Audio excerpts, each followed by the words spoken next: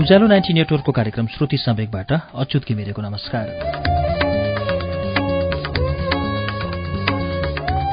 उज्यालो 90 network काठमाडौँसँगै देशभरिका विभिन्न FM स्टेशनहरूबाट एकैसाथ हरेक मंगलबार र शुक्रबार राति 9:15 बजे कार्यक्रम श्रुति सम्वेक प्रसारण हुन्छ। श्रुति सम्वेकमा हामी वरिष्ठ लेखकहरूका उत्कृष्ट कृतिहरू वाचन गर्छौं।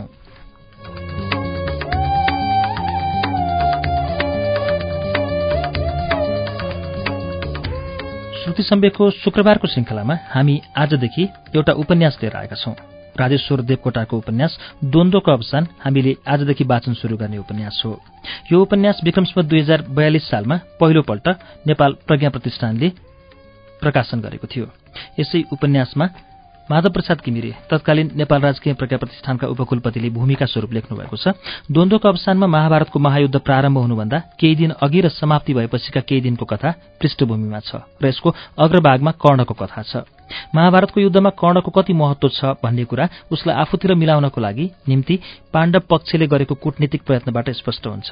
कर्ण पाण्डव पक्षमा लागेको भए महाभारतको लडाईँ नै हुने थिएन र द्वापर युगको भित्रभित्रै सल्केको द्वन्द्वको अवसान पनि हुने थिएन। प्रस्तुत रचनाको केन्द्रमा कर्णको चरित्र छ र त्यसको आसपासमा कर्म गरिरहनुलाई नै जीवन सम्झने भीष्म, द्वन्द्ववादमा निर्लिप्त भएर साक्षी रूपले रहने विदुर, मातृसत्तात्मक युगकी अवशेष जस्तै अपराजिता कुन्ती, युद्ध नगरिकन सियोको टुप्पो जति पनि जमिन दिन नमान्ने अति राष्ट्रवादी दुर्योधन र द्वन्द्व समाप्तिद्वारा द्वापरको अन्त्य चाहने श्रीकृष्ण जस्ता चरित्रहरू छन्। कथा उही पुरातन हो, तर यो पढ्दा अधुनातन विश्वजनित पढिरहे जस्तो लाग्छ भनेर माधव प्रसाद घिमिरेले द्वन्द्वको अवसान उपन्यासमाथि भूमिका लेख्नुभयो।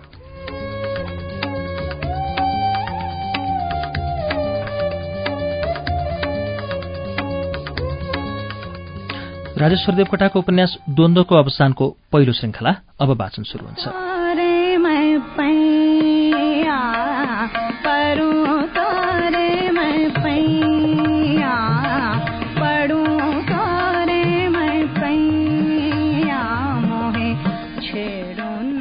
जन्म उसको अधीनमा छैन, तर जन्मिएपछि जीवित रहेसम्म मानव स्वाधीन छ। ऊ आफ्नो सिद्धान्त र विश्वास अनुसार कर्म गर्छ, त्यसैमा उसलाई शान्ति र सन्तोष अनुभव हुन्छ। विश्वरूप मेरो जन्म र मृत्यु मेरो आफ्नो बसमा छैन, त्यो जगन्यताको इच्छा हो। तर मानवलाई म भन्ने कुराको अस्तित्व बोध भएपछि ऊ अरूले डोराएर डोरिन्न, उसलाई आफ्नै सिद्धान्त र कर्मले डोर्याउँछ। जगन्यताकै नियन्त्रणमा मान्छे हिँड्ने नियम भएको भए सबै नै सुखी, सफल र पुण्यवान हुनुपर्ने थियो र जगन्यताले नै बाटो निर्धारित गरिदिनु पर्ने भए चेतना भएको प्राणी मनुष्यको सृष्टि गरिरहनु पर्ने पनि थिएन। विश्वरूप कृष्ण सम्राट हुन पाउने लोभ देखाएर मलाई मेरो बाटोमा बाटोबाट विचलित नगराउनुहोस्, राधेले दृढता र विनम्रता साथ भने।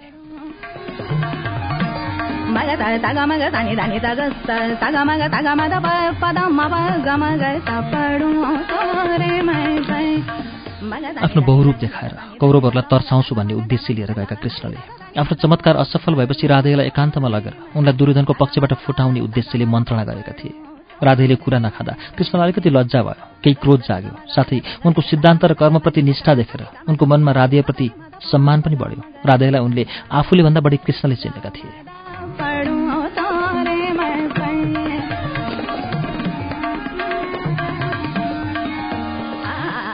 राधेले भने, भारतवर्षका सम्राट म जुन पक्षमा छु त्यस पक्षले जिते दुर्योधन सम्राट कायम रहन्छ, विपक्षले जिते युधिष्ठिर सम्राट हुन्छ। कृष्ण, तपाईँ जे भन्नुहुन्छ त्यो तर्कसङ्गत पनि देखिँदैन। तपाईलाई नारायणको अवतार मान्छन्, तपाईँ महान हुनुहुन्छ। देवताहरू आफ्ना बल र पराक्रमले असम्भव उपायहरूद्वारा सम्भव सिद्ध गरून्, तर मनुष्यले त तर्क र औचित्यको मार्ग अपनाएर सम्भव उपायहरूलाई असम्भव सिद्ध गर्नेतिर लाग्नुपर्छ। कृष्णले आफ्नो कुरा तर्कसङ्गत साबित गर्नको लागि राधेसित गोप्यता खोल्न चाहे।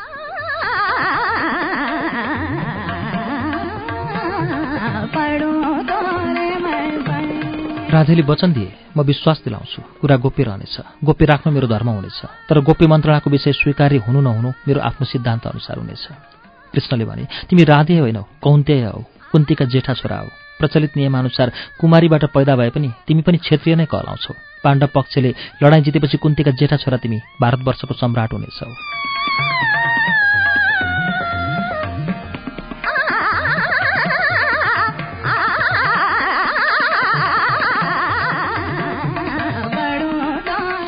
राधेलाई आफ्नो जीवनप्रतिको धारणामा नै भुइँचालो आए जस्तो प्रतीत भयो। उनले आफैसित भने, जीवन एक आकस्मिकता हो। कृष्णले भनेको नै सत्य होला, तर यो अविश्वसनीय छ। विश्वसनीय हुनुको लागि सङ्गति चाहिन्छ। सत्य हुँदैमा कुनै कुरा मनुष्य जीवनमा विश्वसनीय ठहरिँदैन। मेरा आमाबाबु कोही होइन। सङ्गति र विश्वसनीयता त यसैमा छ। मेरा आमाबाबु राधा दम्पति सम्राट हुनेछु, किनकि कुन्तीको छोरो भएको हुनाले त्यस समाजमा एउटा शिशुले आमाको काखमा बास पाएन। त्यसै समाजमा त्यसै आमाको छोरो भएको कारणले मात्र सम्राटको स्थान पाउनेछु। परम विसङ्गति, अविश्वास र विसङ्गतिको सञ्चार साधारण मनुष्य जीवनमा गर्न चाहने यी देवताहरूको युग परीको कथा जस्तो छ। म कौन्तेय कहलाउन चाहन्न।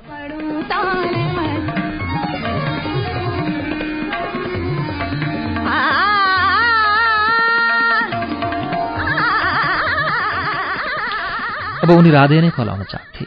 एउटा सवारकी स्वास्नी राधाले शैशवकालदेखि नै पालिएका, त्यस बापत अदमकुलको भनेर सदा दुत्कारिएका र जति दुत्कार सहनु परे पनि सहँदै बढ्दै आएको हुनाले अब उनलाई अदमकुलको सुतपुत्र भने पनि बिच्दैन थियो। राधेय भनिनमा नै उनलाई गर्व थियो। यसकारण उनलाई कौन्तीय क्षेत्रीय कहलाउने आकाङ्क्षा भएन। उनको जन्म र जीवनमा असाधारण परिवर्तन आउने कुरा गरे भन्ने कृष्णलाई लागेको थियो। तर राधेयले निर्विकार रूपले भने, कृष्ण, तपाईँले मेरो कुलको विषयमा जानकारी दिनुभयो, त्यसको निमित्त म कृतकृत्य छु। कलमी लगाएको बिरुवामा फलेको फलबाट उसको नाम बोध हुन्छ, न कि उसको मूलबाट। म सवारको छोरो राधेयको नामबाट चिनिसकेँ। मेरा सम्बन्धहरू त्यसै अनुसार स्थापित भइसके, मेरा संस्कार त्यसै अनुसार सम्पन्न भइसके। अब म पुनः कौन्तेय कहलाउन चाहेँ भने म एक नक्कली प्राणी हुनेछु।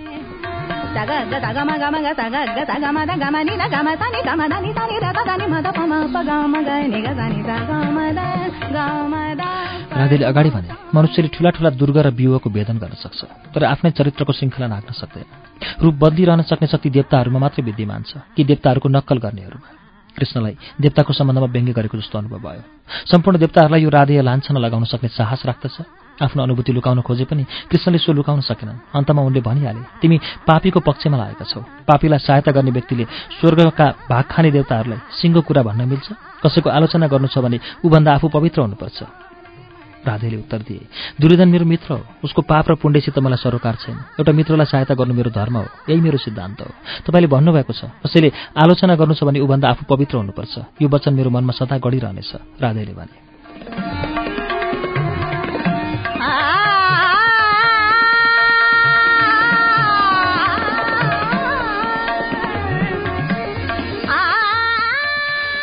राधेलाई कति पनि विचलित नदेख्दा कृष्णलाई अलिकति लज्जा भयो।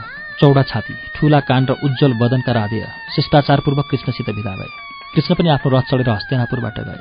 कृष्णलाई विदा गर्ने हस्तिनापुर निवासीहरू राधेयभन्दा अलिअलि पछिल्तिर थिए। सबै कृष्णतिर अभिमुख थिए। ती दुईको वार्ताको विषय अनेकनले अनेक अनुमान लगाए, तर राधेयका आकृतिबाट कसैलाई केही थाहा हुन सकेन। बाटोमा कृष्णले मनमा नै भने, दुर्योधन हठी छ, दानी छ, पराक्रमी पनि छ, तर त्यससित धर्म छैन। यो राधेय हठी छ, पराक्रमी छ, दानी छ, स्वधर्ममा दृढ छ र विनयशील छ।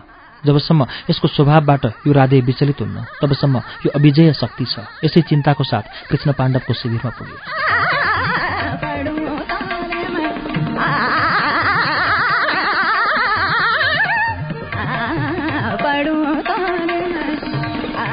कृष्णको रथ टाढासम्म आफ्नो वेगमा गइरहेको राधेले हेरिरहे। कृष्णका चरित्रमा उनलाई केही त्रुटिको अनुभव भयो। दुई पक्षमा शान्ति र सामञ्जस्य कायम गर्ने उद्देश्यले आएका कृष्ण पाण्डव पक्षमा पहिलेदेखि नै एकपक्षीय भइसकेका हुनाले कृष्ण आफ्नो अविजय शक्तिबाट विचलित भएको चिन्ता राधेयलाई पर्यो। उनले मनमा नै भने, विनाश, आधारस्तम्भ विचलित भयो। मरणशील मनुष्य पापी हुन् वा धर्मात्मा एउटै आधारमा अडिएका छन्, एउटै मैदानमा खडा छन्। त्यसकारण परस्पर सङ्घर्षका निम्ति भेद गर्छन्। मैदानमा भुइँचालोको धक्का लाग्यो भने पापीहरू मात्रै मर्ने हुन् र आधार स्थिर रहे नै सङ्घर्षद्वारा सत्यको स्थापना हुन सक्छ।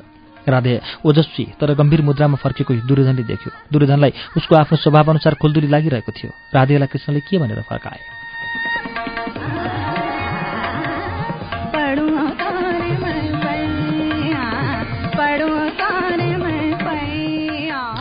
दुर्योधनले सहसा सोध्ने साहस त गरेन, तर राधेय आफ्नो पक्षमा अझ दृढ देखेर उसलाई ढाडस भयो। तैपनि ती दुईटाको एकान्तको विषय के हो? अवश्य नै रहस्यपूर्ण छ भन्ने सन्देह दुर्योधनलाई लागिरह्यो। जिज्ञासा भावले दुर्योधनले आफूतिर हेरिरहेको देखेर राधेयले भने, राजा दुर्योधन, अब मनुष्यको मात्र युग आउनेछ।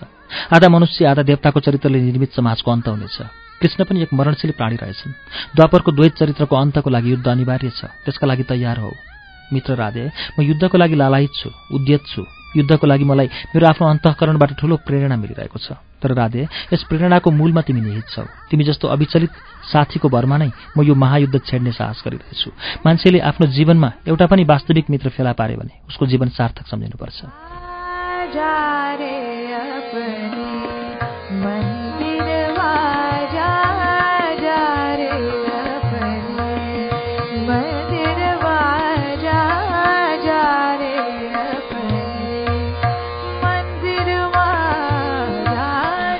दुर्योधनले भन्यो, मलाई मेरी माता गान्धारी, पिता धृतराष्ट्र र पितामह भीष्म पनि युद्धबाट निरुत्साहित गरिरहेछन्। योभन्दा मेरा ठूला हितैषी अरू को हुन सक्छन्? तैपनि यिनको सल्लाह मैले मान्न सकिनँ। एक आत्माको प्रेरणा सहस्र आत्मीयहरूको सम्पत्तिभन्दा बलबाट हुँदो रहेछ।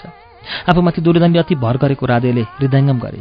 गम्भीरता र दृढता साथ दुर्योधनका कुरामा सहमति जनाउँदै उनले भने, आत्मीयहरू सम्पत्ति दिन्छन्, आफ्नो आत्माले रुचाएको कुरा मान्छन्, अर्काको आत्मा चिनेर बोल्छन् र आफ्नो हृदय चिरेर देखाउलान्, तर अर्काको हृदयभित्र पसेर देख्न त कहाँ सक्छ र?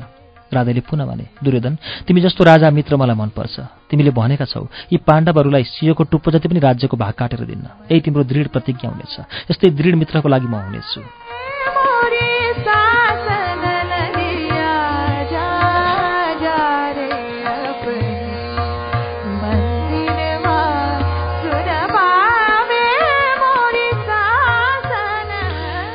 दुर्योधनले भन्यो, राधे, तिमी नै मेरा एक मित्र हौ, मेरा मान्यजन र गुरुजन छन्। 11 अक्षौणी सेना र ठूला ठूला योद्धा सहयोगी छन्। मेरा सुखी प्रजा छन्, असंख्य प्रियजन छन्। यी सबै छन्, म यिनको हुँ, तर फेरि तिमी मेरा हौ।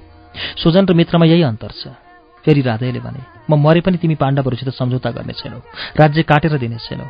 दुर्योधनले भन्यो, राधे, म राजा हुँ, बनिया होइन। म माग्नेलाई दिन सक्छु, स्वेच्छाले दिन सक्छु। हक कायम गर्न खोज्नेका लागि तृण मात्र पनि त्याग गर्ने छैन। मित्र राधे, दान र त्यागमा ठूलो अन्तर छ। दान सृष्टिको सङ्केत हो, प्रवृत्ति हो। त्याग विसर्जन हो, निवृत्ति हो। राजा पनि निवृत्ति मार्गमा लाग्न सक्छ। राजा त बाध्यताले मात्र निवृत्तिमा लाग्छ।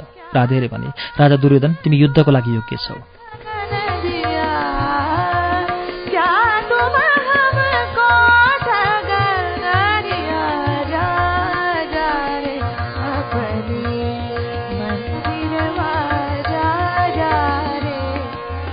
कृष्ण फर्किएपछि राधे र दुर्योधनको मित्रता झन् गाढा भयो। आफ्ना दूतहरूबाट कृष्णले यही थाहा पाए। कृष्ण केलाउन थाले, राधेको शक्ति के हो, उसका गुण अवगुण के हो? उसले मनमा नै भने, आफ्नो सृष्टि र स्थितिको कथाबाट द्वापरको यथास्थितिप्रति उसमा विद्रोह पैदा भएको छ। त्यसकारण ऊ अहिले महाभारतको मुकुटधारी सम्राट पनि हुन चाहँदैन। सम्पूर्ण अवगुणहरूको उत्पत्ति लोभबाट हुन्छ। मूलत ऊ लोभबाट नै मुक्त छ। उसलाई कुन अवगुणले छुन सक्छ र? तर गुण र अवगुणले छासमिस यस समाजमा, जसमा कुनै त्रुटि र अवगुण हुँदैनन्, त्यसका गुण नै अवगुण हुन्। उसका गुणले नै उसलाई समाप्त पार्नेछ। दान दिन सक्नु उसको महागुण हो। कृष्णले विचार गरे, किन उसबाट दान मागेर उसको बल र शक्ति नै नलिने? तर उसको शक्ति दान माग्न सक्ने छ पनि त शक्तिवान नै चाहियो। त्यत्रो दानको निमित्त मुख पाउन सक्ने क्षमता भएको को छ? अर्काको शपथ धुत्न सक्ने चतुर राजा इन्द्र हुन सक्ने उनले ठम्याए। कृष्ण त्यसै दाउमा लागिरहे। उनले मनमा नै भने, विष्णुताको र दानको पनि त कुनै सीमा हुन्छ। कुनै सीमामा पुगेपछि राधेको परीक्षा भइहाल्नेछ।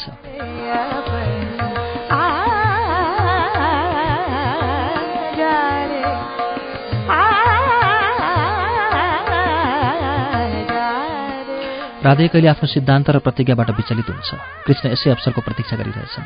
कृष्ण मनमा नै दोहोऱ्याइरहन्छन्, मनुष्य आफ्नो सिद्धान्त र प्रतिज्ञाबाट विचलित नभएसम्म उसलाई देवताहरूले नै के गर्न सक्छन् र? देवताहरूले पनि उसैका शरणमा पर्नुपर्छ।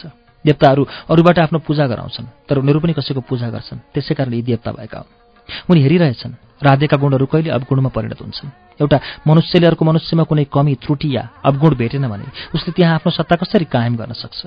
यस्तो स्थितिमा राज्य सत्ताकै उदय हुन सक्दैन भने कौरवहरूले आफ्नो राज्य सत्ता थामी राख्न राधे जस्तो व्यक्तित्वलाई नखसाली के सम्भव होला र?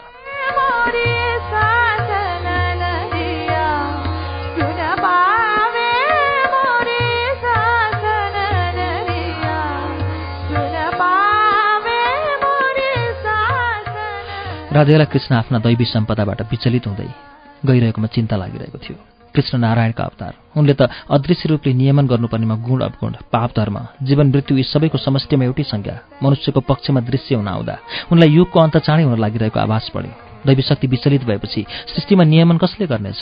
राधे यसै चिन्ताको प्रश्नको समाधान खोज्न लागे। उनले विचार गरे, एक शक्ति धर्मरायो भने सृष्टि थाम्न अर्को शक्तिको उदय हुनैपर्छ।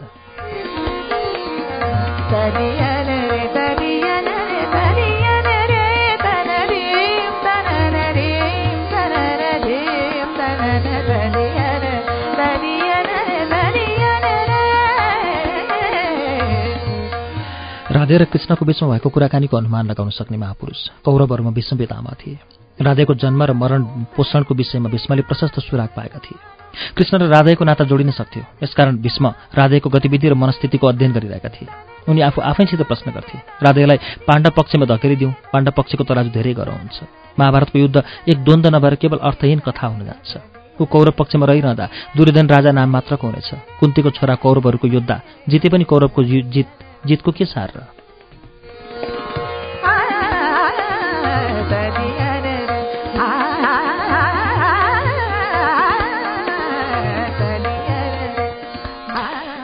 विस्मयसे दुविधामा धेरै बेर गरिए। केही निर्णय गर्न नसक्ताको अवस्थाको उनको क्षोभ कुन्तीतिर बढ्यो। उनले मनमनै भने, विधवा कुन्ती किन हस्तिनापुरमा?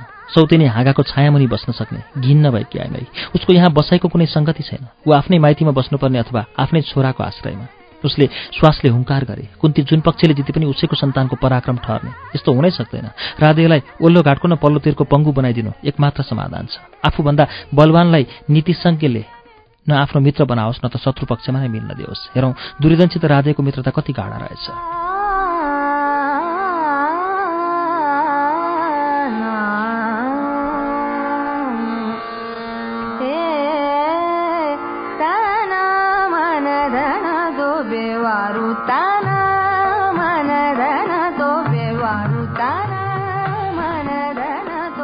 राजन, हे आर्यपुत्र, हजुरलाई कृष्णले के भन्नुभयो? हजुरसित मात्र एकान्तमा कुरा गर्नुभयो, अरू कसैसित केही कुरा नगरेर। हजुरसित मात्रै कुरा गर्दा सारा हस्तिनापुरमा खासखुस भइरहेछ। अब त ऊ पाण्डवतिर मिल्ने भयो भन्ने गाईगुई चल्न थालेको छ। कोही भन्छन् दुर्योधन उदार हुँदो भएका उसले राधे जस्तो जात न कुलको मान्छेलाई अङ्गदेशको राजा बनायो। भोलि यो छोटो बढेर हस्तिनापुरको राजा हुनेछ। कृष्णले उसलाई त्यही सपना देखाएर गयो होलान्। राधेकी पत्नी महादेवीले भने, सहचारिणी देवी, म तिमीलाई रानी भन्न चाहन्न। मलाई पनि तिमी राजन भनेर नबोलाऊ। यो अङ्गराज्य न मैले आर्जन गरेको हो न त मेरा बाबुबाजेले जमाएको हो। दुर्योधनले बकस पाएको राज्यको मालिक भएर के फुर्ती गर्नु? राधेले भने। उनले सोधे, भन त तिमीलाई कसले भन्यो राधे पाण्डवतिर मिल्न लाग्यो भनेर? यो हस्तिनापुरको राजा हुने सपना देख्न लाग्यो भनेर कसले भन्यो?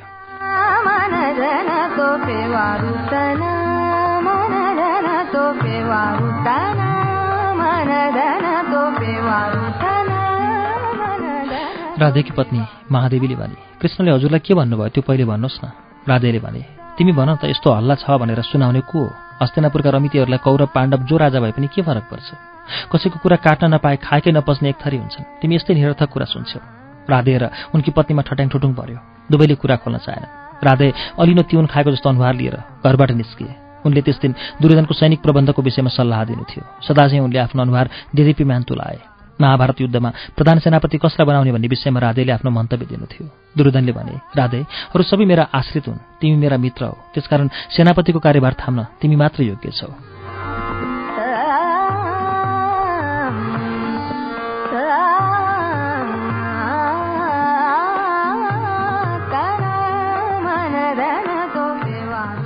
राधेले भने, राजा दुर्योधन, म एक मित्रको निमित्त मर्नेछु। आवश्यकता परि मित्रभन्दा पहिले मर्नेछु। मरेपछि सती जाने काम पत्नीहरूको हो, शोकाकुलमा डढ्ने काम भृत्यहरूको हो। तर म मित्र हुँ। मित्रको निमित्त पहिले मर्न तयार हुने मात्र मित्र हुन्छ। मेरो अन्तसम्म पनि म यही मित्र रहनेछु। तर म एउटा कुरा भन्न चाहन्छु, मलाई सेनापति बनायो भने यो युद्ध प्रारम्भ हुने नै देखा पर्दैन। त्यसकारण मलाई नबनाऊ। त्यस दिन त्यति वार्ता भएपछि ती दुई छुट्टिए। दुर्योधनलाई राधेको कुराभित्र केही रहस्य लुकेको जस्तो लाग्यो। ऊ गम्भीर थियो। आफ्नो खोपीभित्र पसेपछि दुर्योधनले आफ्नी रानीसित सोध्यो, महारानी, राधेकी स्वास्नीले केही पत्ता लगाएर भनी? महारानीले भनिन्, मैले आज फेरि उसलाई बोलाएँ। उसले कोट्याए अरे, तर उसको लोग्नेले उसलाई केही भनेन। नरमाइलो मानेर ऊ घरबाट निस्केको छ अरे।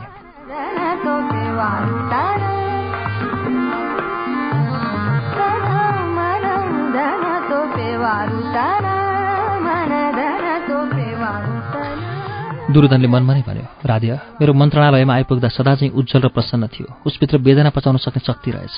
दुर्योधनले प्रकट रूपमा भन्यो, भन, अरू के भन्यो? उसलाई मैले आज गलामा हार लगाइदिएँ र भने, तिमी जस्ती सुन्दरी त हाम्रो हस्तिनापुरमा कोही पनि छैन। राधे जस्ता पुरुषार्थीको पत्नी तिमी उसै त चतुर पनि छेउ भन्ने सुनेको छु। सारा हस्तिनापुरका नरनारीहरू यसो भन्छन्। कृष्णले तिम्रा पतिसित के कुरा गरे तिमीले बुझ्न सक्नुपर्छ, दुर्योधनकी रानीले भने। राधे घर गयो। उसको पहिलो कर्तव्य त्यस दिन आफ्नी पत्नीलाई खुसी पार्नु र पारिवारिक वातावरण प्रसन्न राख्नु थियो। राधेको घरेलु जीवन सुखी थियो। शान्ति र सौन्दर्यका प्रतिमूर्ति महादेवी र राधेको जोडी एक वास्तविक गृहस्थ परिवार थियो। अझै उसकी आमा राधा उसलाई सानो बालकलाई चाहिँ प्यारो गर्थी। सानो बालकलाई आमाले उसका क्षुधा र वेदना हटाएर जसरी हँसिलो बनाउँछे, उसै गरी राधेलाई उसका ठूला ठूला समस्या र प्रश्नहरूलाई पन्छाएर आफ्नो प्रेम र सुश्रुबाले सदा उज्यालो राख्थे। तिनीहरू आफ्नो परिश्रमले जीविका उपार्जन गर्दथे। ढिँडो फाँडो जे पाक्थ्यो त्यसैमा त्यो जहान खुसी र प्रसन्न देखिन्थ्यो। राधेको जिन्दगीमा स्वास्नीले यसरी जिद्दी गरेको पहिलो पाली हो। ज्याला मजुरी गरेर निर्वाह गरेको अवस्थाको सम्पूर्ण सुख र प्रसन्नता राजा भएको दिनदेखि गुमेको जस्तो राधेलाई लाग्न थाल्यो। उसले मनमा नै भने, एक गृहस्थको जीवनमा परिवारमा प्रसन्नता देखिनु नै सम्पन्नताको लक्षण हो। प्रसन्नता नै सम्पन्नताको जन्मदाता हो। मेरो परिवारमा राजकीय सम्पन्नता भित्रिएपछि प्रसन्नताको लोप हुन थाल्यो। मलाई प्राप्त भएको राजकीय सम्पन्नता अर्कै परिवारको पारस्परिक रागद्वेष जन्य हो। राजकीय जीवन पनि कुनै मनुष्य जीवन हो र जहाँ राग र द्वेष, शङ्का र सन्देह, लोभ र हिंसा, छल र कपट निहित छ।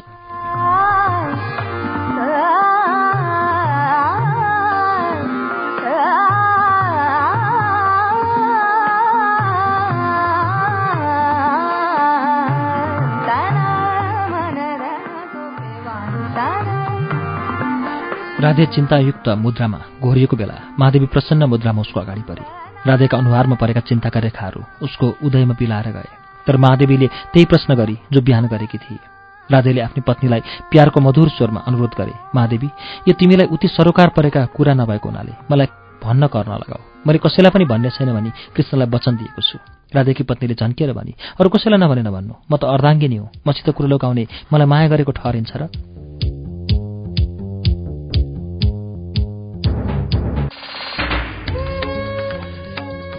कार्यक्रम श्रुति सम्वेक तपाईँ अहिले उज्यालो 90 नेटवर्क काठमाडौँसँगै इलाम एफएम, रेडियो ताप्लेजुङ, झापाको एफएम मेचिट्युन्स र बिर्ता एफएम, धरानको विजयपुर एफएम, भोजपुरको रेडियो चोमलुङमा एफएम, सिन्धुलीको रेडियो सहारा, खोटाङको हलेसी एफएम, बर्दिवासको रेडियो दर्पण, सर्लाहीको रेडियो एकता, रौतहटको नुनथर एफएम, रामेछापको रेडियो तीनलाल, खोटाङको हलेसी एफएम, दोलखा जिरीको रेडियो हिमाली, धादिङको रेडियो बिहानी र धादिङ एफएम, नुवाकोट एफएम, काभ्रे धुलीखेलको रेडियो सेफर्ड, मकवानपुरको हेटौँडा एफएम र प्रतिध्वनि एफएम, चितवनको रेडियो अर्पण, रेडियो त्रिवेणी र रेडियो चितवनमा पनि सुनिरहनु भएको छ। त्यसै गरी फलेवासको रेडियो पर्वत, रुकुमको रेडियो सिस्ने, पाल्पाको श्रीनगर एफएम, पोखराको रेडियो तरंग, दमौलीको रेडियो भानुभक्त, बागलुङको रेडियो सारथी एफएममा पनि श्रुति सम्वेक सुन्दै हुनुहुन्छ। रेडियो प्युठान, दाङको रेडियो मध्यपश्चिम, बुटवलको तिनाउ एफएम र बुटवल एफएम, गुल्मीको रेडियो रेसुङ्गा, कपिलवस्तुको रेडियो बुद्ध आवाज, रेडियो कोवलपुर, सल्यानको रेडियो राप्ती, जाजरकोटको रेडियो हाम्रो पाइला, कैलाली टिकापुर र गुलरियाको फुलबारी एफएम, दाङको रेडियो प्रकृति एफएम, सुर्खेतको रेडियो भेरी, जुम्लाको रेडियो कर्णाली र कालीकोटको रेडियो नयाँ कर्णालीबाट पनि अहिले एकैसाथ श्रुति सम्वेक प्रसारण भइरहेको छ। श्रुति सम्वेकमा हामी आज राजेश्वर देवकोटाको उपन्यास द्वन्द्वको अवसान सुनिरहेका छौं। अब यसैको बाँकी अंश वाचन हुन्छ।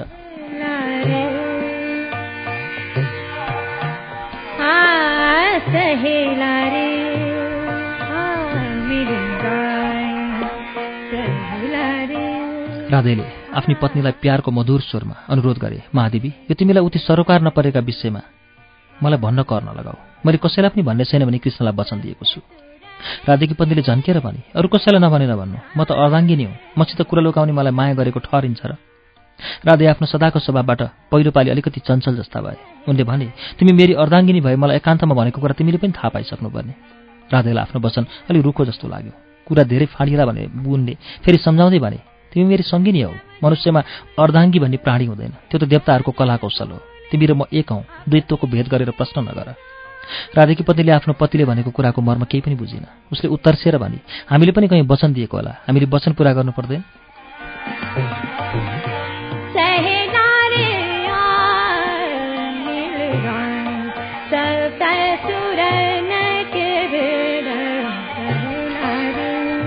अलि विचलित भइरहेका राधे अब पूर्ण निश्चल भए। उनले आफूले आफैलाई सम्झाए, राजसत्ताका दुर्गुणहरू मेरो परिवारभित्र पनि पसेछन्। यो जो बोलिरहेकी छ मेरी सुशीला बाला अथवा बोलेकी होइन, म राजा भएर मैले नयाँ वर्ण गरेकी राजसत्ता बोलेकी हो। यो अन्तर्मुखी द्वापरको स्वाभाविक लक्षण हो। युगान्तरको लागि मनुष्यलाई यो एक प्रेरणा हो। म यस युगको लागि नै जन्मेको होइन। यस युगको लागि भए म जन्मिँदै राजकुमार जन्मिनुपर्ने, सुनको थालमा भात खाने भएर जन्मिनुपर्ने, ठूलो जातकुलमा जन्मिनुपर्ने। म यस द्वापर युगको एक व्यङ्ग्य हुँ। जन्मिन त यसै जन्मिएँ, तर जन्मिएपछि फ्याँकिएँ। त्यसकारण मेरा सबै कर्म युगान्तरका लागि सन्देश हुनेछन्। म युगान्तरका सन्ततिका लागि समात्ने एक सानो तृण हुन चाहन्छु, तर यस विकृत युगको विकृत समाजको राजा हुन चाहन्न।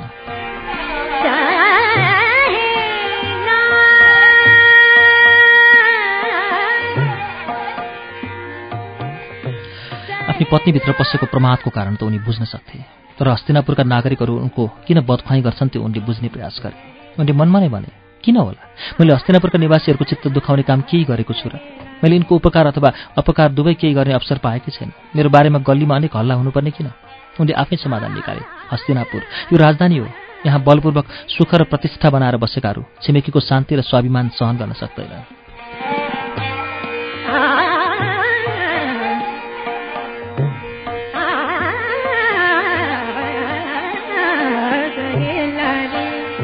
उनलाई माया गर्ने पत्नी सवाल जवाफ गर्न सक्ने भए। उनी चिन्तित थिए। राधाको नजिक गए।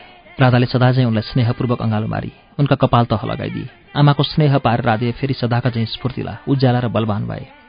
जननीहरू फलामको मनुष्य बनाएर फूल कुरिँदै हालिदिन्छन्। वीर पराक्रमी राधे आमाको स्नेहको सेचन पाएर फेरि ताजा भए।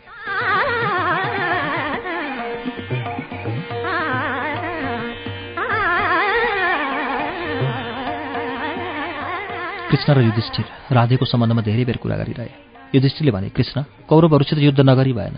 हुन त प्रशासन व्यवस्थामा कौरवहरू दक्ष छन्, तापनि तिनीहरूमा साहस र सत्यता छैन।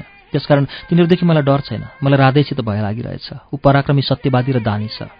युधिष्ठिरलाई युद्धका लागि सूर्याउन कृष्ण भन्छन्। राधेसित भएका सबै गुण पाण्डवहरूसित छन्, डराउनु पर्दैन। युधिष्ठिरले भने, यी गुणभन्दा पनि विशिष्ट गुणसित अर्को छ। ऊ सिद्धान्तवादी छ, आफ्नो सिद्धान्तबाट पछि हट्दैन। कृष्णले भने, तर राधे कूटनीतिज्ञ छैन। त्यो कोरा युद्ध र सिद्धान्तवादी हो। युद्ध विद्यामा विशारद होला, तर दण्डहीनतामा चतुर छैन। युधिष्ठिरले एक लामो निश्वास लिएर भने, कृष्ण, त्यस दिनको वर्णन सुनाउँछु। त्यसले हाम्रो सातोपुत्त उडाएथ्यो। हाम्रो शिक्षा दीक्षाको समाप्तिको अवसरमा हाम्रो परीक्षा लिन आचार्य द्रोणले हस्तिनापुरमा प्रतियोगिताको आयोजना गर्नुभयो। खेल हेर्न समस्त पूज्यजन र प्रियजनहरू जम्मा थिए। कौरवहरू एक पक्षमा र हामी पाण्डवहरू अर्को पक्षमा जम्मा भयौँ। धनुर्विद्यामा कौरवहरू हार्दै गए। भाइ अर्जुनको पराक्रमबाट हामी पाण्डवहरू हर्षले विभोर थियौँ। त्यति बेला नै एक तेजस्वी र पराक्रमी जवान खेल मैदानमा आइपुग्यो र उसले अर्जुनलाई हाँक दियो। उसको हाँक डरलाग्दो थियो। हामीले राजकीय बोली बोलेर प्रतिस्पर्धा गरेनौँ। हामीले भन्यौँ, यस जात न कुलको मान्छेसित हामी राजकुमारहरू प्रतिस्पर्धा गर्दैनौँ। हाम्रो इज्जतको बर्खिलाफ हुन्छ। त्यसरी लाज पचाएर नाक ठाडो पार्यौँ। त्यो जवान यही राधे थियो। सवारको छोरो यस्तो पराक्रमी कसरी भयो? मलाई आश्चर्य छ।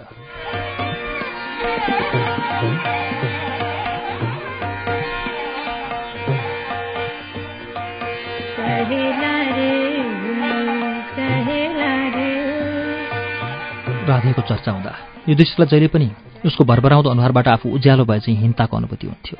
उसको विशाल र बलिष्ठ देखिने छातीमा आफू फूल चाहिँ लाग्न गएको लज्जा हुन्थ्यो। कृष्णले भने, तपाईँ त युधिष्ठिर हुनुहुन्छ, युद्धको कुरा गर्दैमा अस्थिर किन हुनुहुन्छ?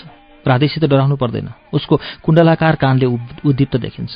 उसको कवच भिरेको जस्तो छातीबाट ऊ बलवान देखिन्छ। उसका यी दुवै कुण्डल र कवच म उतारिदिनेछु। त्यसपछि यो विष नभएको सर्प जस्तो हुनेछ, पखेटा नभएको पन्छी जस्तो हुनेछ। युधिष्ठिर, तपाईँ भन्नुहुन्छ राधे सिद्धान्तवादी छ। लडाइँमा सिद्धान्तवादीलाई हराउन त सजिलो हुन्छ। यो त शस्त्रको लडाइँ हो, शास्त्रको लडाइँ हो र। सिद्धान्तवादीका विचार पहिलेदेखि नै थाहा भइरहेका हुन्छन्। ऊ आफ्ना चालमा अटल रहन्छ भने उसका अनेक चाल पनि हुन सक्दैनन्। उसका सबै चाल पहिले नै थाहा भइसक्छन्। लडाइँको निमित्त पाण्डवहरूलाई कृष्ण जति सूर्याउँछन् उति पाण्डवहरू मत्थर पर्छन्। कृष्ण कहिले कहिले आफै दिगदार हुन्छन्। उनी मनमा नै भन्छन्, कस्तो पाल परेको खलान्तीको फेला परेछु।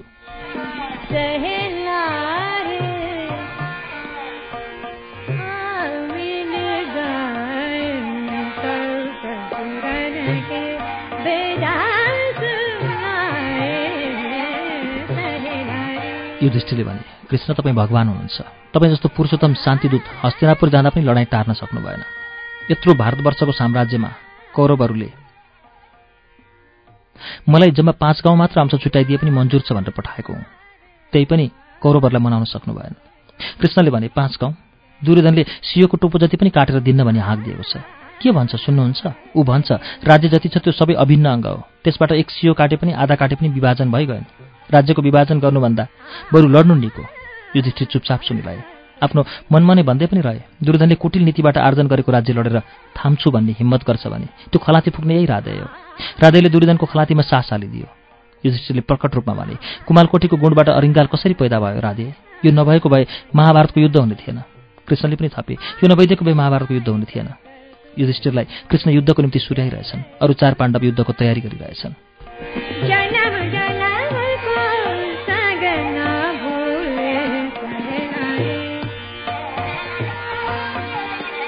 युधिष्ठिर भन्छन्, के को लागि लडाइँ? राज्यको निमित्त? मान्छे मारेर राज्य? त्यस्तो राज्यको के काम? कौरवहरूले राज्य व्यवस्था राम्रैसित सञ्चालन गरेका छन्। प्रजा सुखी छन्। मैले नै किन राजा हुनु पर्यो? कृष्णले भने, सत्य र धर्मको स्थापनाको निमित्त तपाईँले लडाइँ गर्नुपर्छ। युधिष्ठिर फेरि भन्छन्, लडाइँबाट सत्य र धर्मको स्थापना सम्भव छ र? लडाइँ हिंसा हो। हिंसाबाट पनि सत्य र धर्म स्थापित गर्न सकिन्छ। कृष्णले भने, लडाइँ त साधन हो। साध्य सत्य र धर्म हो। उत्तम साध्यको प्रयोजनको निम्ति जस्तो साधनको प्रयोग गरे पनि त्यसको औचित्य सिद्ध हुन्छ।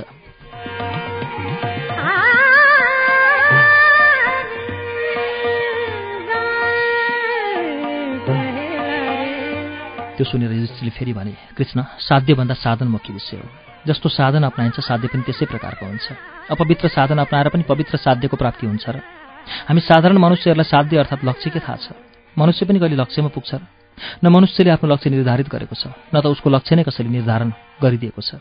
मनुष्य त हिँडिरहनको लागि हो। ऊ कहीँ पुगेको कसैलाई थाहा छ? ऊ ठाउँमा पुगेको भए ऊभन्दा पछि हिँड्नेहरू त्यहाँ पुगेपछि स्थिर भएर बस्नुपर्ने। तर अघि हिँड्नेहरू थाक्छन्, त्यहीँ अडिन्छन्, पछि हिँड्नेहरू उछिनेर जान्छन्। यही क्रम सृष्टिदेखि चलिरहेको छ, सम्भवतः सृष्टिको अन्तसम्म चलिरहनेछ। हामी मनुष्यका सबै क्रिया साधन हुन्। साध्यमा पुग्नै नसक्ने प्राणी मनुष्यले त साधनलाई नै सत्य र धर्ममा आधारित गर्नुपर्छ।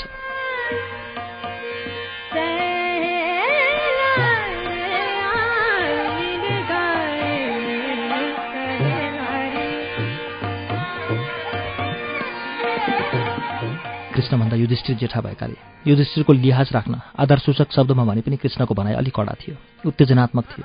उनले भने, युधिष्ठिर, छलकपटले तपाईँको राज्य अर्काले छिनेको छ।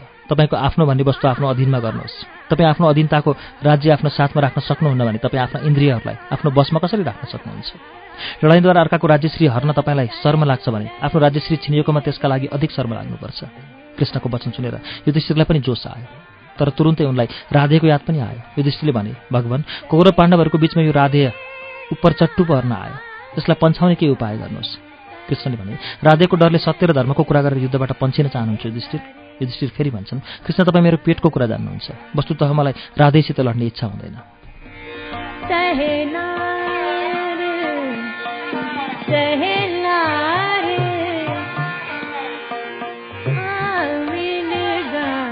सरल स्वभावका युधिष्ठिरले आफ्नो मनको कुरा कति पनि नलुकाइकन प्रकट गर्दा कृष्णलाई उनीप्रति अरू माया बढ्यो। त्यत्तिकै उनको कातरपनाबाट उनीको उप भरोसा घट्यो। पसलेको तराजु रित्तो रहेको बेला मात्रै समानुपातमा हुन्छ। जब तौलिने बेला हुन्छ, तराजुमा पसलेको तृष्णा सञ्चार हुन्छ, अनुपात गडबडिन्छ। युद्धको चर्चा नहुँदा युधिष्ठिर निष्प्रिय र निश्चल छन्। समस्त चराचरका भरोसाका पात्र देखिन्छन्। जब उनमा कृष्णले युद्ध तृष्णाको सञ्चार गर्छन्, भरोसाको पक्ष घट्न थाल्छ, मायाको पक्ष बढ्न थाल्छ। कृष्ण भन्छन्, युधिष्ठिर, किन तपाईँ राधेसित लड्ने इच्छा हुँदैन? युधिष्ठिरले उत्तर दिए, किनकि त्यो विधर्मी र विजातीय प्रतीत हुँदैन। त्यो विधर्मी र विजातीय भए मेरो अन्तःकरणमा उसले बास पाउने थिएन। उसबाट म डराएको छैन, किन्तु उसप्रति मेरो सम्मान बढेको छ। कृष्ण भन्छन्, आफ्नो सम्मानको निमित्त सम्मानपूर्वक लड्नुहोस्। अर्काको सम्मान गर्न जान्नुभन्दा आफ्नो सम्मान गर्न जान्नु कठिन हुन्छ। आफ्नो मर्यादा, सत्य र धर्मका निमित्त तपाईँ युद्ध गर्न अघि सर्नुहोस्। घना अन्धकारबाट बाल सूर्य डराउँदैन। सबै चराचर अन्धकारमा भएको बेला ऊ एक्लै उदाउँछ। कोमल र रक्तिमा आभा भएको शिशु सदृश सूर्य सर्दै सर्दै तेजोमय बन्दछ। चराचर जाग्रत भएर उसको पछि लाग्छ। त्यसपछि ऊ एक्लो हुन्न। टाढा पुग्ने दृढ सङ्कल्प भएकाहरूले पहिले त एक्लै नै हिँड्नुपर्छ। अग्रसर हुनुहोस्। सूर्यले अन्धकारको विनाश गर्नु सम्भार मानिँदैन, त्यस्तै पापीहरूको नाश गर्नुलाई हिंसा मानिँदैन।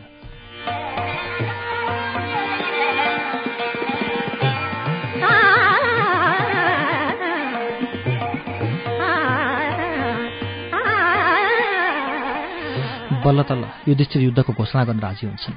कृष्णको निमित्त अब कठिन कार्य हुन गएको छ, राधेलाई निष्प्रभ बनाउनु। अन्यथा त राधेको प्रमाको तल कृष्णका आफ्ना प्यारा पाण्डव जुनकिरीहरूको प्रकाश सरला भन्ने उनलाई सन्देह छ।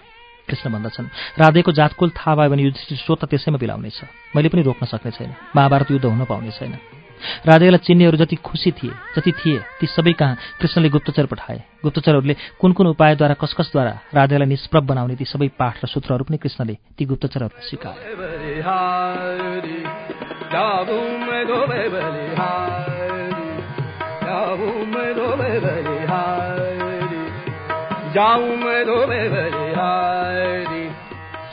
प्रियतम, तपाईँले कृष्णसित के कुरा गर्नुभयो त्यति पनि भन्नुहुन्न भने यो ममाथि अविश्वास हो। यस्तै पत्नीलाई जिउँदै पोलिदिनुहोस्। लोग्नेले अविश्वास गरिएकी स्वास्नी बाँचे पनि त मरेकी नै हो। फेरि पनि महादेवले राधेलाई छेकेर भने, राधे युद्धको तयारीको लागि हस्तिनापुर प्रासाद हिँड्न लागेका थिए।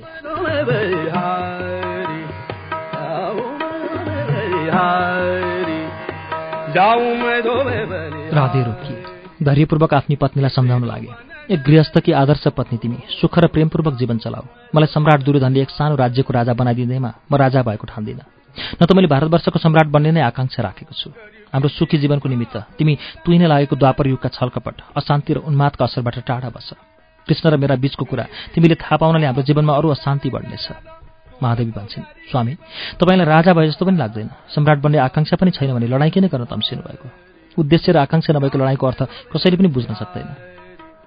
उनी फेरि उत्तर दिन्छन्, महादेवी, म भारतवर्षको सम्राट हुन सक्छु। त्यसको युक्ति र योग्यता मसित छ।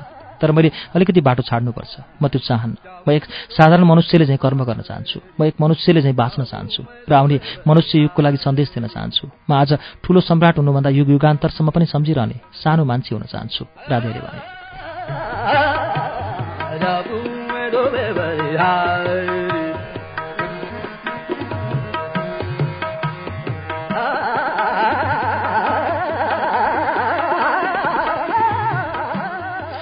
राधेले जति सम्झाउन खोजे उति महादेवीले बुझ्न खोजिन्। उसले केही बुझिन। राधे खिन्नता साथ घरबाट निस्किए, दुर्योधनको सभामा पुगे। सभामा पुग्दा उनको अनुहारबाट खिन्नताका रेखा समाप्त भइसकेका थिए। उनी सदाको जस्तै उज्जवल र प्रसन्न देखिन्थे। राधे निस्केको एकैछिनमा दुर्योधनकी रानीको सन्देशवाहक महादेवीको ढोकामा चियाउन पुग्यो। उसले भन्यो, रानीले तपाईँलाई छिट्टै दरबार आउनु भन्नुभएको छ।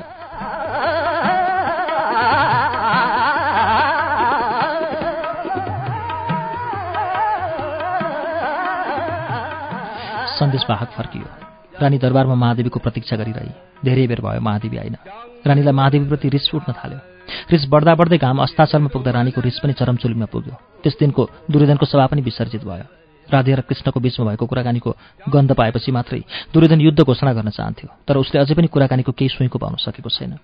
अर्को दिन पनि राधे दरबारतिर लाग्ने बित्तिकै दुर्योधनको रानीको सन्देशवाहक महादेवी कहाँ पुग्यो। उसले रानीको तर्फबाट अलिकति फकायो, अलिकति हप्कायो र जिम्मा दिएको काम चाँडो पूरा गरी दरबारमा हाजिर होस् भन्ने सन्देश सुनायो। सन्देशवाहक फर्कियो। महादेवीलाई यसरी त्यस दिनसम्म कसैले हप्काएको थिएन। आफ्नो परिश्रमले जीविका आर्जन गरेर शान्ति र सम्मानपूर्वक बसेकी त्यस महिलाले पहिलोपाली रुखको वचन सुनी।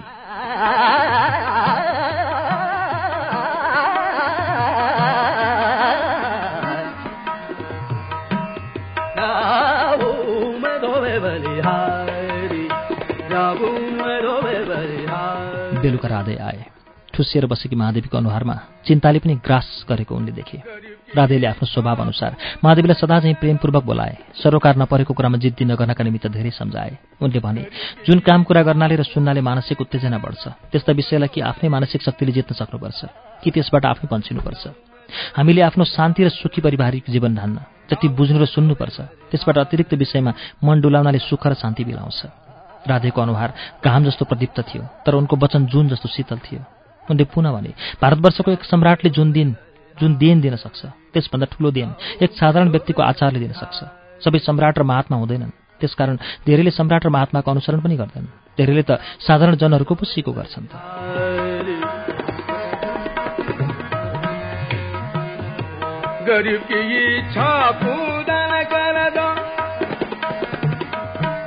महादेवीले कुनै प्रतिवाद गरिन। लोग्नेले भनेको एउटा वाक्यले उसको अन्तरालमा पसेर घर बनायो। मनमा नै त्यही वाक्य बारम्बार दोहोऱ्याउन थाली। साधारण मनुष्यले मानसिक उत्तेजना बढ्ने कुरा सुनिरहनु हुँदैन। उसलाई दिउँसो एक सिपाहीले हप्काएर गएको वेदनाले सताइरहेको थियो। महादेवीले जिद्दी गरिन, तापनि ऊ प्रसन्न देखिन। केही दिन यस्तै क्रममा बित्दै गए। राधे दिनदिनै सम्झाउँथे। महादेवी चिन्ताले युक्तै भएकी थिए। ऊ लोग्नेले भनेको वाक्य सधैँ दोहोऱ्याउँथे। अन्तमा उसले निर्णय गरी दुर्योधनकी रानीले दिएको हार फर्काइदिनुपर्छ। मलाई हेप्न र हप्काउन उसले त्यो पासो फ्याँकेकी हो, मलाई प्रेमले सिँगारेकी होइन।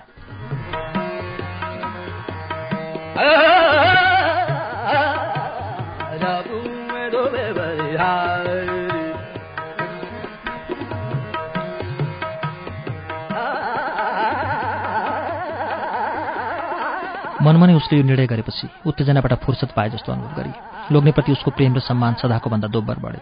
ऊ दुर्योधनकी रानीलाई भेट्न जान तयार भए। रानीले दिएको हार झिक्न गई। उसले अभिनय गरी कसरी ऊ दुर्योधनको रानीको अगाडि साध्वी नारी चाहिँ उभिनेछ र उसले दिएको हार दृढता र शिष्टता साथ फिर्ता गर्नेछ अनि चिन्ता र वेदना मुक्त भएर फुरफुर नाच्दै घर फर्किनेछ। यो अभिनय गर्दा ऊ कति उज्याली भएकी थिए। कैयौँ दिनको झरीपछि खुलेको आकाशमा तारा टिल्पिलाए झैँ उसका आँखामा पनि चमक आयो। घरबाट निस्कन तयार भई हार राखेको ठाउँमा गई।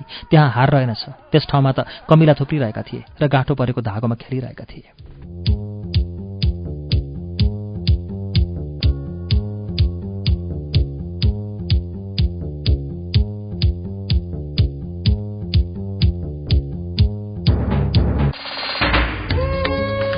श्रुति सम्वेकमा हामीले आज सुनेको उपन्यास द्वन्द्वको अवसान हो। राजेश्वर देवकोटाको द्वन्द्वको अवसानको पहिलो श्रृङ्खला वाचन सँगसँगै अब आजको लागि श्रुति सम्वेकबाट हामीले बिदा लिने बेला भएको छ। अर्को साता फेरि श्रुति सम्वेकमा द्वन्द्वको अवसानको दोस्रो श्रृङ्खला लिएर आउनेछौँ। त्यसअघि शुक्रबारको श्रृङ्खलामा अर्को उपन्यास वाचन हुनेछ। आजका लागि प्राविधिक साथी दिनेश निरौला, सहकर्मी मन्टेश्वरी राजभण्डारी र म अच्युत घिमिरे बिदा चाहन्छौँ। शुभरात्रि।